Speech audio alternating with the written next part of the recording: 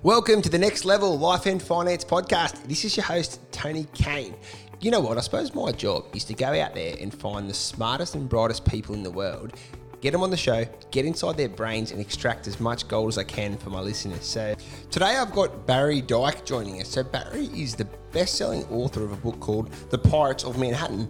Barry's based in the US and he has been exposed to what the real Wall Street is all about, not just the one that we get to watch on TV. So Barry's going to talk us through how he believes you need to protect yourself and how you need to educate yourself on your own investments to make sure that you're minimising as much risk as possible. So bear with us today. The audio is a little bit scratchy. Due to the coronavirus and the self-isolation, I'm at home, so the audio isn't the best, but I promise you, if you stick around to the end, the message is really good, and Barry's been really generous with his time to jump on from the US today. Despite all the audio challenges we've got, there's some really cool gold nuggets in this podcast. So thanks again for joining us today. And today's episode is brought to us by Next Lending Solutions. So if you've been thinking about taking advantage of low rates and refinancing to reduce your repayments or buying a property in this sort of depressed market, don't hesitate to touch base with the team at www.nextlend.com.au or call 95241072. So Barry, thanks for joining us. Thank you. So man, I was really glad to get you on. Obviously, being based in Australia here, being able to have access to someone like yourself and getting your perspective, not only on what's going on at the moment across the world, but also in terms of how you've helped so many people manage their wealth for such a long period of time. So, mate, probably the first question I need to ask, and I'm going to make sure that every one of my listeners goes out and gets the book, The Pirates of Manhattan. But, so, mate, what's Wall Street really like? It's very, very corrupt. And the thing is that it's not just in the U.S., but it's pretty much in the UK as well. The City of London and to some extent Australia. A lot of the stuff, it's all Tony, if you will. It's pretty corrupt, and it's really about gambling with other people's money. And so I wrote my first book, and it became a bestseller. I actually sold it in 23 countries. I published it in 2007. It was called The Pirates of Manhattan, and I've sold 30,000 copies of that in, as I say, 23 countries or so. And then I wrote a second book called The Pirates of Manhattan 2, Highway to Serfdom, which is about how mutual funds are used. I guess you call them in Australia superannuation. Is that how it's said correctly? Yeah. We have managed funds, which form a large part of our superannuation. But yeah, you're right. And the same thing in the UK. So what you find, Tony, and I'm just trying to tell you the truth as much as I know about it, a lot of this stuff is really gambling. And so what I try to help people do is to invest in themselves and really to think outside the box, because you really you can't really look at the media for the truth, because the media ends up getting I don't know, it is very, very biased towards the institutions. And so that's where I'm. So essentially, so I've sold my books throughout the world, and I explain how a lot of this is gambling today with other people's money, and to be resilient and strong in the days ahead, you really have to think for yourself and to know what the truth is, and which central banks are, and so on, and which you're not really going to get that, Tony, in mainstream media. I don't know how it is in Australia, but that's how it is here in the US. Well, mate, it's probably very similar all across the world. And I was really glad to get a hold of you today, Barry, because I wanted to sort of get real tactical today and sort of help my listeners understand, okay, well, not just because, like you said, when you sort of open a newspaper or turn on the TV and it's anything to do with finance, right, you generally get a very biased opinion pushed down your throat, right? So, yeah, you do. And it's sort of that, it's just it's like an ongoing long-term brainwashing type of process. So that's why one of the big things with my listeners is I'm trying to build that independence, and I sort of see it as my job to go and get inside the brains of the smartest people on the planet, right? And then, get all the gold out of there and then help my listeners educate themselves to make the smart decisions. So when I was looking at talking to you and going through your book, I sort of, one of the things that really stood out to me was how you refer to, the casino age, where there's just speculation is rife. And so can you talk me through a bit more about that, Barry? Well, this is how it works. And actually, the funny thing, I'm researching another book, which actually touches on one of the. You had Nine Entertainment in Australia. There was a big television network. Am I correct? Yes, correct. Yep. Which actually going to administration or bankruptcy, whatever. And, but in any event, so by the casino age, I mean is that the house always wins. And we know if we own a casino, Tony, whether it be in Australia, in the U.S., the U.K., or wherever, generally the house always wins because they're always getting a rake off the top, no matter what. Yep. And so the same thing is with the with investing and saving, and this is so important to any society. So if you're investing for retirement, Tony, you really want to have some safety and some type of particularly if it's earmarked for retirement, something which is very safe and very sound. But what I found over the past 20, 30 years, is they really turned everyone's savings into a casino. And what has happened, I don't know what you call the financial service business in Australia, but what you find in the U.S. or in the UK is that the fund managers, the asset managers, the wealth managers always get a rake off the people's money, and not necessarily the other people do. and so it's really so it's kind of a private club or a small club, Tony, and most of us are not in it. So that's kind of what I mean. So what you're seeing is this tremendous gambling with other people's money. To give you some perspective, I don't know how old you are, but back in 1999 and 2000, Tony, 75 cents in every dollar in the U.S. was going into high technology mutual funds or annuation funds, which you call them in the Australia, or the similar name in the UK. And so 80 cents in every dollar is going into these technology funds. Well, 75% of those companies which were invested in at that time are no longer in business, Tony. So what you really have to think for yourself, because as I say, banking rules the world, and the bankers rule the world, and what's a big bank in Australia? Macquarie. Macquarie. Yep. Macquarie. Yeah. So they're gambling here, okay, and we're gambling over there. You follow me? But the retail guy is really, it's like playing pinball with your hands tied behind your back. So this is why it really is a casino, and to me it's sad, but this is what I mean by the casino age.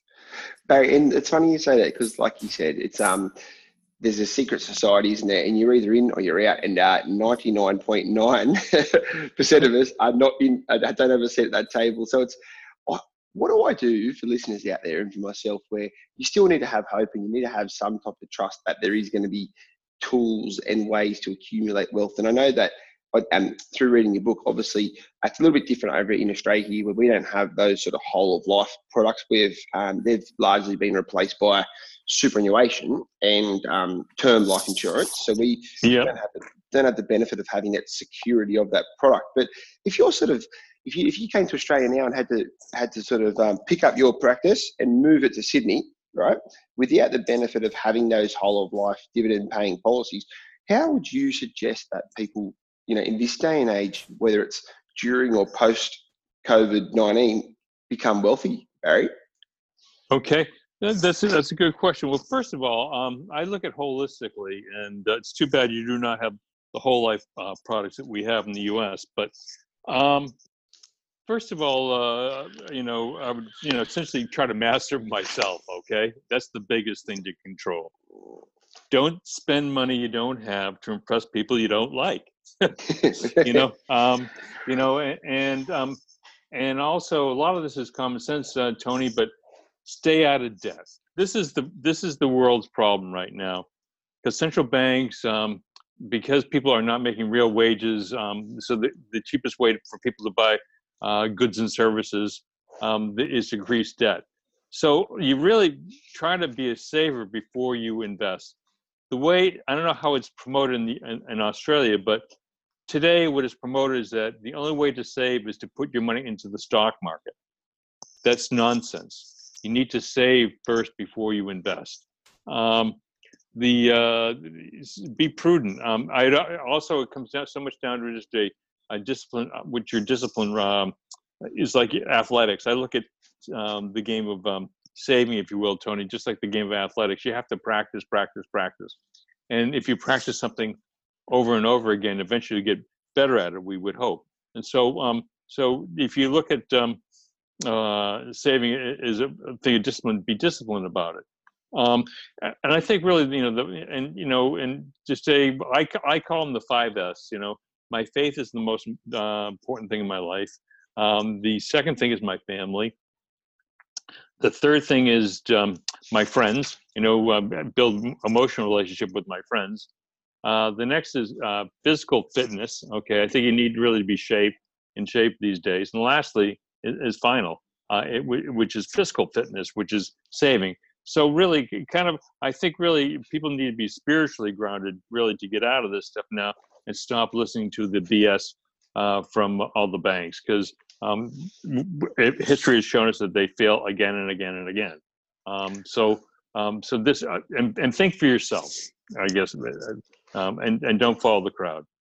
Barry, I love those 5Fs because what I my listeners will say that I harp on about this, but I've got a different philosophy to probably a lot of the world, right? Where a lot of these advisors and fund managers or people who are looking after people's personal wealth all sort of give their clients the advice of, you've got to get to 60 so you can retire, or you've got to get to 65 and just hang in there. Where, and I was an advisor. I was an advisor for a long time, right? So, just purely looking at the data that I had, I sort of found that the happiest people I looked after, they were the ones, that probably accidentally followed your 5Fs there, right? They had really strong faith, really good relationships with their family and friends. And I'm writing a book about this stuff at the moment, but they had physical fitness and then, like you said, fiscal fitness, but they weren't sort of hanging in there for a certain date. They were more or less saying, well, listen, I'm going to continue to build my wealth, but I'm going to have fun in my life and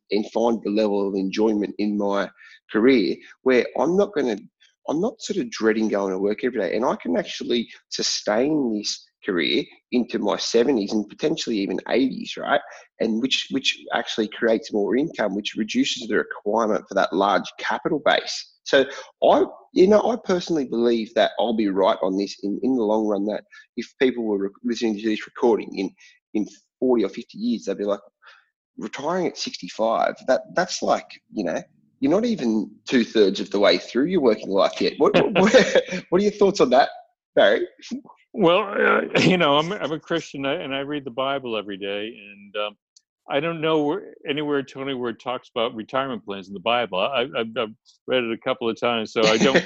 I just don't. I think we're put on this earth, Tony, to be of service to some extent. I mean, that's just my take on it. And what I've found, Tony, is that generally the people who make real money are generally small business people or some people who, whether it be technology or in the arts or or in athletics or something like that, they focus and they work on something over a very long period of time, and eventually they get good at it. And what I've found is that I've never found anyone.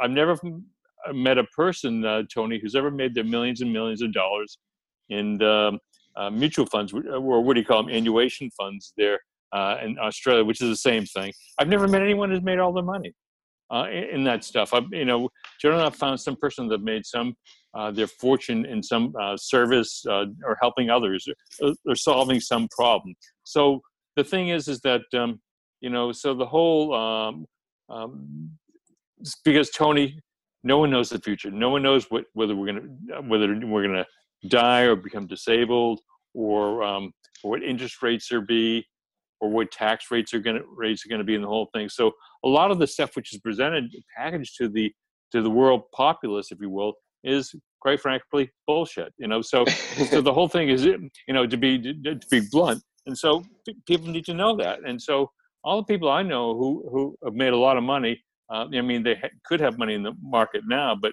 they never made their money initially investing in the market. They made it in some other goods or services, or creating a manufacturing plant or something, intellectual property. That's just kind of my whole thing. So look to within, the God within. Everyone's got some type of a skill or a craft or whatever which God's given them, and this being Easter and all, that they really need to focus in on, whether it be a carpenter or a teacher, what have you. That's just me. No, I completely agree. I think that people completely underestimate their ability to create something, and they don't consider themselves at all as an investment vehicle. And I think that's if people can make that shift, that's fundamental, because that changes everything. And I always believe, if you gave me 200,000, Barry, I could put it into a managed fund and get a 4% return, or I could start a business and I could get a 800% return.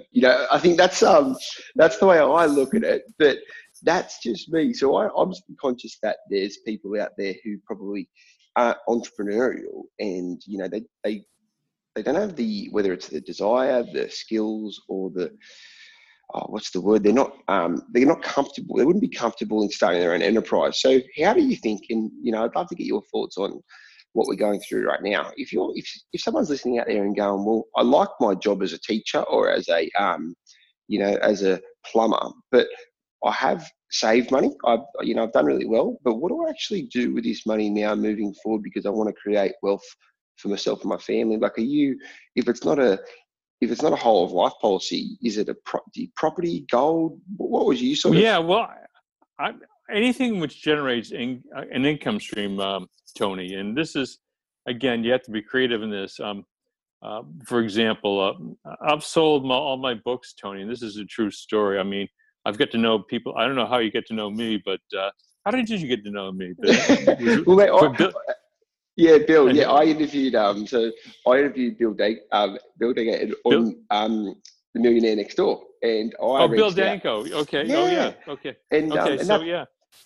And he said, "Listen, you should chase up Barry." And like I said, I've hunted you down, and thanks for coming on, because I know it's been a bit of a logistical nightmare. But yeah, that's how I stalked you there, Barry.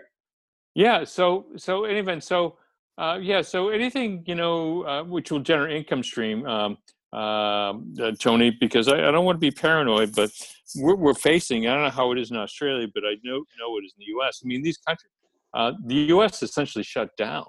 Other than food stores, or or restaurants where you can get takeout, whatever, or essential services. Everything has been shut down, and I don't know if it's the same way in Australia, but to be creative and generating income streams, and that, in other words, is that how can I put it? So generating some type of income stream. My point is that I ended up starting, when I published the first book, I ended up starting a publishing business. Okay, which now people have come. You know what I mean? So you just don't know what happened. So some people could have a gardening service or what have you. So these are just kind of the things. What I suggest would be carpentry or building, or getting back the old ways are a kind of a good way to go about this. It's funny you say that. I actually have a client, Barry. So if you look at current returns, right? So if we say that either it's a mutual fund or a superannuation fund or whatever, a stock, right? If you wanted to generate $50,000 a year in recurring revenue, you would need to have at least $1.5 million, right, of accumulated capital. Yeah, easily. Maybe two. I look at that and go, okay, well, that sounds pretty hard and long to do that. But if you were to start a business, I have a client. He actually supplements. He's a personal trainer, right? And what he did was, obviously, personal training is a very hourly rate type of work. That's where you can only make as much money as many clients you can see, right? So what he did was he went. It's actually a US brand. It's like what they do is they're a supplement wholesaler. So he then designed a range of supplements, put his own label on it, and built a website. and now sells supplements both to his clients and to the general public, right? And he turns over about another $80,000-$90,000 doing that, and he would probably net around about 50 to 60,000 off that, right? So and he probably invested, I don't know for sure, but what's a website? Website and a bit of marketing might have cost him 10, 20,000. So I look at that and go, I wonder if that's whether it's in exchange of investing in stocks and property or in addition to, but I look at that and go, how quickly has he been able to just set up and start a business, which gives him an extra 50, 60,000 a year compared to what his mum or grandma would have had to do to accumulate $2 million to invest that in uncertain assets, right? To then generate 50,000. And I think that excites me so much, seeing that story. And I think if you're listening out there, I think that would get you really excited to go, well, shit, it may take a long time or be impossible for me to save $2 million, but I can get a website up and running in, before the end of the Easter weekend and start, making money. So I think that could be the new investment class, right? That side hustle. Yeah. Well, I saw your website. You're an athletic guy, Tony. Am I correct? I suppose I am athletic in some degree. Okay. So no, I like it too, but I'm getting older. But my point is that, and stop believing you can get something for nothing. Okay. I think persistence is really the most important thing. It's that God within just to keep going on this stuff, because I think the world population has been sold a bill of goods that you can get something for nothing, Tony. Yeah, and it's whether it be in Australia or the U.S., the U.K. or wherever. I think having some vision and sticking with it, persistence. It's like I've written 3 books. I'm in the process of writing a 4th one, and people don't understand that it took me 10 years of research to write the first one. So so that's why I think my faith is more important now than ever. But just never, when you have a vision, just never give up. And and don't believe that you can give your money to some money manager whether it be in Australia or the U.S., whatever, and they're going to create money out of nothing. I mean, sometimes they will, but a lot of this market has really gone up because of the printing the money by the central banks, and it's pretty much the same thing, whether it be in the U.S., Australia, or the Bank of Japan, or the Bank of England, or you name it, the Chinese as well. So that's just kind of my take on this stuff, Tony. So is it fair to say, Barry, that you have lost all faith in financial institutions across the world?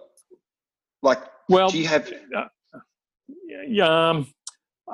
We all need them, Tony. I need banks. Okay. We need, and I actually invest for people. I do have faith. I like companies which are mutually owned. I don't know if you have that type of where essentially the policyholders or the shareholders are actually part of the company ownership. I don't know if you have that type of structure in the UK. I mean, in Australia. We do. We have community-owned banks, so where they're essentially owned by the customers, which is good. But they're not as. We're probably operating off a very similar set of structure here. But I count my lucky stars, and I do thank God, because in Australia we have a compulsory system, right? So where from the day you get your first job to the day you retire, 10% of every dollar you earn goes into your superannuation, your retirement account. So we are very fortunate and those are largely invested into mutual managed funds, but you have complete control over what you invest inside your superannuation fund. So we're probably lucky where we don't have that retirement shortfall problem maybe that other countries do, because of the nature of it being mandatory. So the problem we have is, because it's such a large pool of money, people treat it a bit like an ATM machine, where they're actually, they actually are gambling a little bit with it, because it's such a large bucket. But it's one of those weird ones in Australia, I suppose, because the money is there and it has to be there. We don't actually have a large flexibility of what we do with that money, if that makes sense. Yeah, I don't know. Do they have guarantees or whatever, Tony, of any, like guarantee of principal or anything like that, sir? Not so much. There's a couple of like annuity-based funds where you can get into, but I think Australians, and I don't know if it's a good thing or a bad thing. It's probably maybe a bit like the US. We're very industrious, so we're probably a little bit on the gambling side and a bit more aggressive than other sort of countries. So most people would just literally have their superannuation invested in stocks and managed funds, essentially, with a very small holding of cash-based products. Yeah, well, this is interesting. You bring this up, Tony. But I don't know how Australia. But what I found, and I've researched this, and I've found, and Australia is obviously different than the UK or the US. But my research has found, Tony, that these large pension funds from like General Motors or IBM or British Airways or some of these very large corporations now, Tony, what they're doing is they're actually buying insurance contracts from insurance companies to guarantee their income streams. This is something, I don't know if you would see this in Australia, but I have seen this type of thing. So anyway, so what you're seeing in the UK and the US is a lot of companies are buying annuities essentially to finance the retirement plan. Yes, yeah. I mean, what happened in Australia, they largely shut them down. So they sort of, and I know this because my dad was a police officer for a long period of time, and they essentially, rightly or wrongly, the actuaries, they ran the numbers back in the 80s and sort of said, well, shit, we're going to have a lot of people who are going to retire at one point who are going to require a lot of pensions. So they essentially, Australia's, whether it's apart from politicians, right?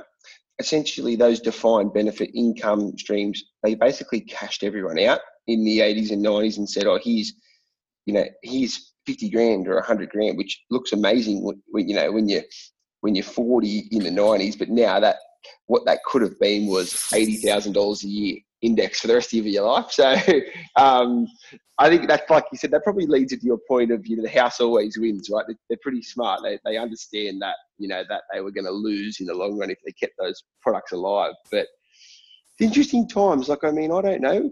I suppose for myself now, looking at the world, Barry, I think it is hard to retain confidence. And I know that the coronavirus has all hit us like it sucker punched us all. But I think you've got to just be way more tactical in the new world and think about, okay, well, I can't trust what the news tells me. I need to actually make my own mind up about where I'm going to put my hard-earned money. Amen. Yeah, you really have to, and because I guess maybe I'm just I'm jaded, Tony, because I've even seen. I think before our phone conversation, I was looking at some of the things that even I was reading about some of the it's an institution called Westpac. Okay, and like how they were, I don't know, they were so how they consistently offered BT funds, and which I'm assuming is like a mutual fund. And, but they're charging. They're collecting rents. Matter of fact, I have this article right in front of me. Is that they're collecting rents, Tony, as much as 4.4%. And I was like, holy moly, how did they get away with that? And so, it was a Don Corleone for the Godfather said a man with a briefcase can steal more money than 20 men with guns. I mean, that's ridiculous. I mean, this is your backyard, okay? Love that. I guess maybe I know we all have to invest and save and so forth, but I'm saying these are astronomically high fees. I think it's it's good that you said that, Barry, because as an advisor for a long time, it was almost like there wasn't any fee. So I think you got to look at, people look at returns, right? That's always the figure. I got 8%, I got 9%, I got 4%, whatever. But they are always talking in gross numbers, never in net numbers. And I think I know I sat down with my father-in-law one day, my wife's dad, and mate, extremely hard worker. He worked 6 days a week for 40 years, and he was getting near retirement. And I was in the game, so I said, "Can I have a look at your statement there, Steve?" And same with you. He was getting charged 3%, and I was like, and this is a couple of years ago before the markets really rallied, Barry. And I said, "Steve, mate, just so you know, if the markets return 6%, you're only netting 3%."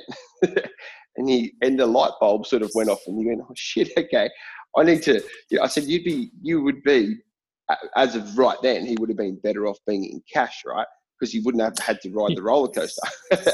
So because these things, Tony, and there's no guarantees. I mean, as well as it grossing 8%, it could have. I don't know how you must be affected by what was going on in the U.S., but people year to date, Tony, people have lost they've lost 23% on a whole, the Standard & Poor's 500. These are the facts, and I've actually studied the returns on very large pools of money and the pension funds, Tony, and they don't do that great. They just don't. Barry, it's been good to chat to you today, because I love your really I think, and I'm guilty of it sometimes, being too bullish and too positive, and a bit of a she'll be right type of guy. But I love talking to people who have been at the front line of all this, and obviously written books, and obviously has been followed in this regard, because I think that the peace of mind is the most valuable thing that you can get. Like if you're at home right now, and I've had this conversation a lot of time, and I love where Warren Buffett, going back to, he's probably more investing than you'd like, but in terms of, he goes, if you're not happy to hold a stock for 10 years, don't hold it for 10 minutes. So I think that peace of mind play is so valuable, that people need to know that when they're structuring a portfolio, they need to be able to firstly ask themselves that sleep at night question. Can I sleep? If I'm going to do this for the next 10, 20 years, am I going to lose sleep worrying about when I wake up what the S&P or the Dow is going to do? Yeah. So this is, so I guess maybe, Tony, I'm 66 years of age. How old are you, Tony? 34. Okay. All right. So I'm not twice your age, but close to it. Okay. I've seen a number of crashes, and so I guess maybe as a, so I'm more cautionary, as I get older, and some people, I have some clients are worth nothing, then some clients are worth $100 million. So, but what I found is that, and like you mentioned, your father-in-law, the older you get, you're not as, I guess maybe you're scared of heights as you get older, let's say, and and I admire you from at your age, but I guess maybe I'm conservative, because I can't look at people, I won't do what I won't put people's money where I wouldn't put my own, and that, I love it, Barry. I think the message that I'm so lucky to do these podcasts, because even though I'm asking the questions, I'm listening. I've got a little notepad here, taking notes as we're going along. And I think one of the things that I've really gotten out of today is that you've got to be, you can't be naive. You can't just assume that because this company has a huge sign on top of the biggest building in New York City that they're for 1 second reputable, and they're not going to be skimming off the top of what you earn. And like you said, we've all seen it where the markets do crazy things, and you go, hold on, that there's no reason why that stock should have went up today based on all the fundamentals, or that market went down, or what have you. And then that, the conspiracy theorist in me goes, well, hold on, there's something else going on that none of us are privy to, right? So I think, first and foremost, I would love the listeners to go, hold on, yeah, that all makes sense, but just hold back, and get all the facts. And I think you got to be careful of the person who's giving you the advice. I think Warren Buffett had a great quote. He says, Wall Street is the only place where the advisors catch the subway to work to give people who drive Bentleys the advice. You know what I mean? Yeah. So it's like the people with the money are worth 50 times more than the people who are giving them the advice on the money. Oh, I've got a little visitor here. Come over here, darling. I've got my daughters have just woken up, Barry, so we're about to get interrupted. But mate, I just wanted to say thanks for coming. Just a little Easter egg. She wants the Easter egg. Say hello, Barry. Hi, hello. But mate, thanks for coming on today. It's been really great to get your perspective on the markets. And I think the other thing I was getting to there was the importance of having another income stream or another lifeboat. Yeah, multiple income streams. Yeah, exactly. Yeah, and just be more self-reliant, Tony. And I guess maybe that's what I've learned too. And how old's your daughter, Tony? She's 3. So yeah, so she's just come downstairs and she's looking for the Easter egg bucket. So she's we've had a lot of chocolate the last 2 days. So but Barry, mate, thank you so much. I'd love to, you know what I'd love to do? I'd love to grab you another time, mate, down the track once the world's gone back to normal and have another chat to sort of see how you're going. And what I'm going to do, I'm going to add your books, right? I've got your book in front of me. I'm going to add the links to get your books via Amazon in the show notes, right? Both the Pirates of Manhattan and Pirates of Manhattan 2 Highway to Serfdom. I'll put them in the show notes, mate, and I encourage my listeners to pick it up because I'd like to place it the copy of the show on the web. I'll have my daughter put it with Twitter or something, get you some PR as well. Mate, awesome, buddy. That'd be great. Well, mate, thank you so much for coming on, mate. You take care and stay safe over there, and we'll chat again really soon. God bless, and have a great Easter. There you go, guys. Another episode done and dusted. And thanks for bearing with us with the audio there. But I found that amazing. Like, I talk about this concept of offense and defense. Offense is bringing the money in, right?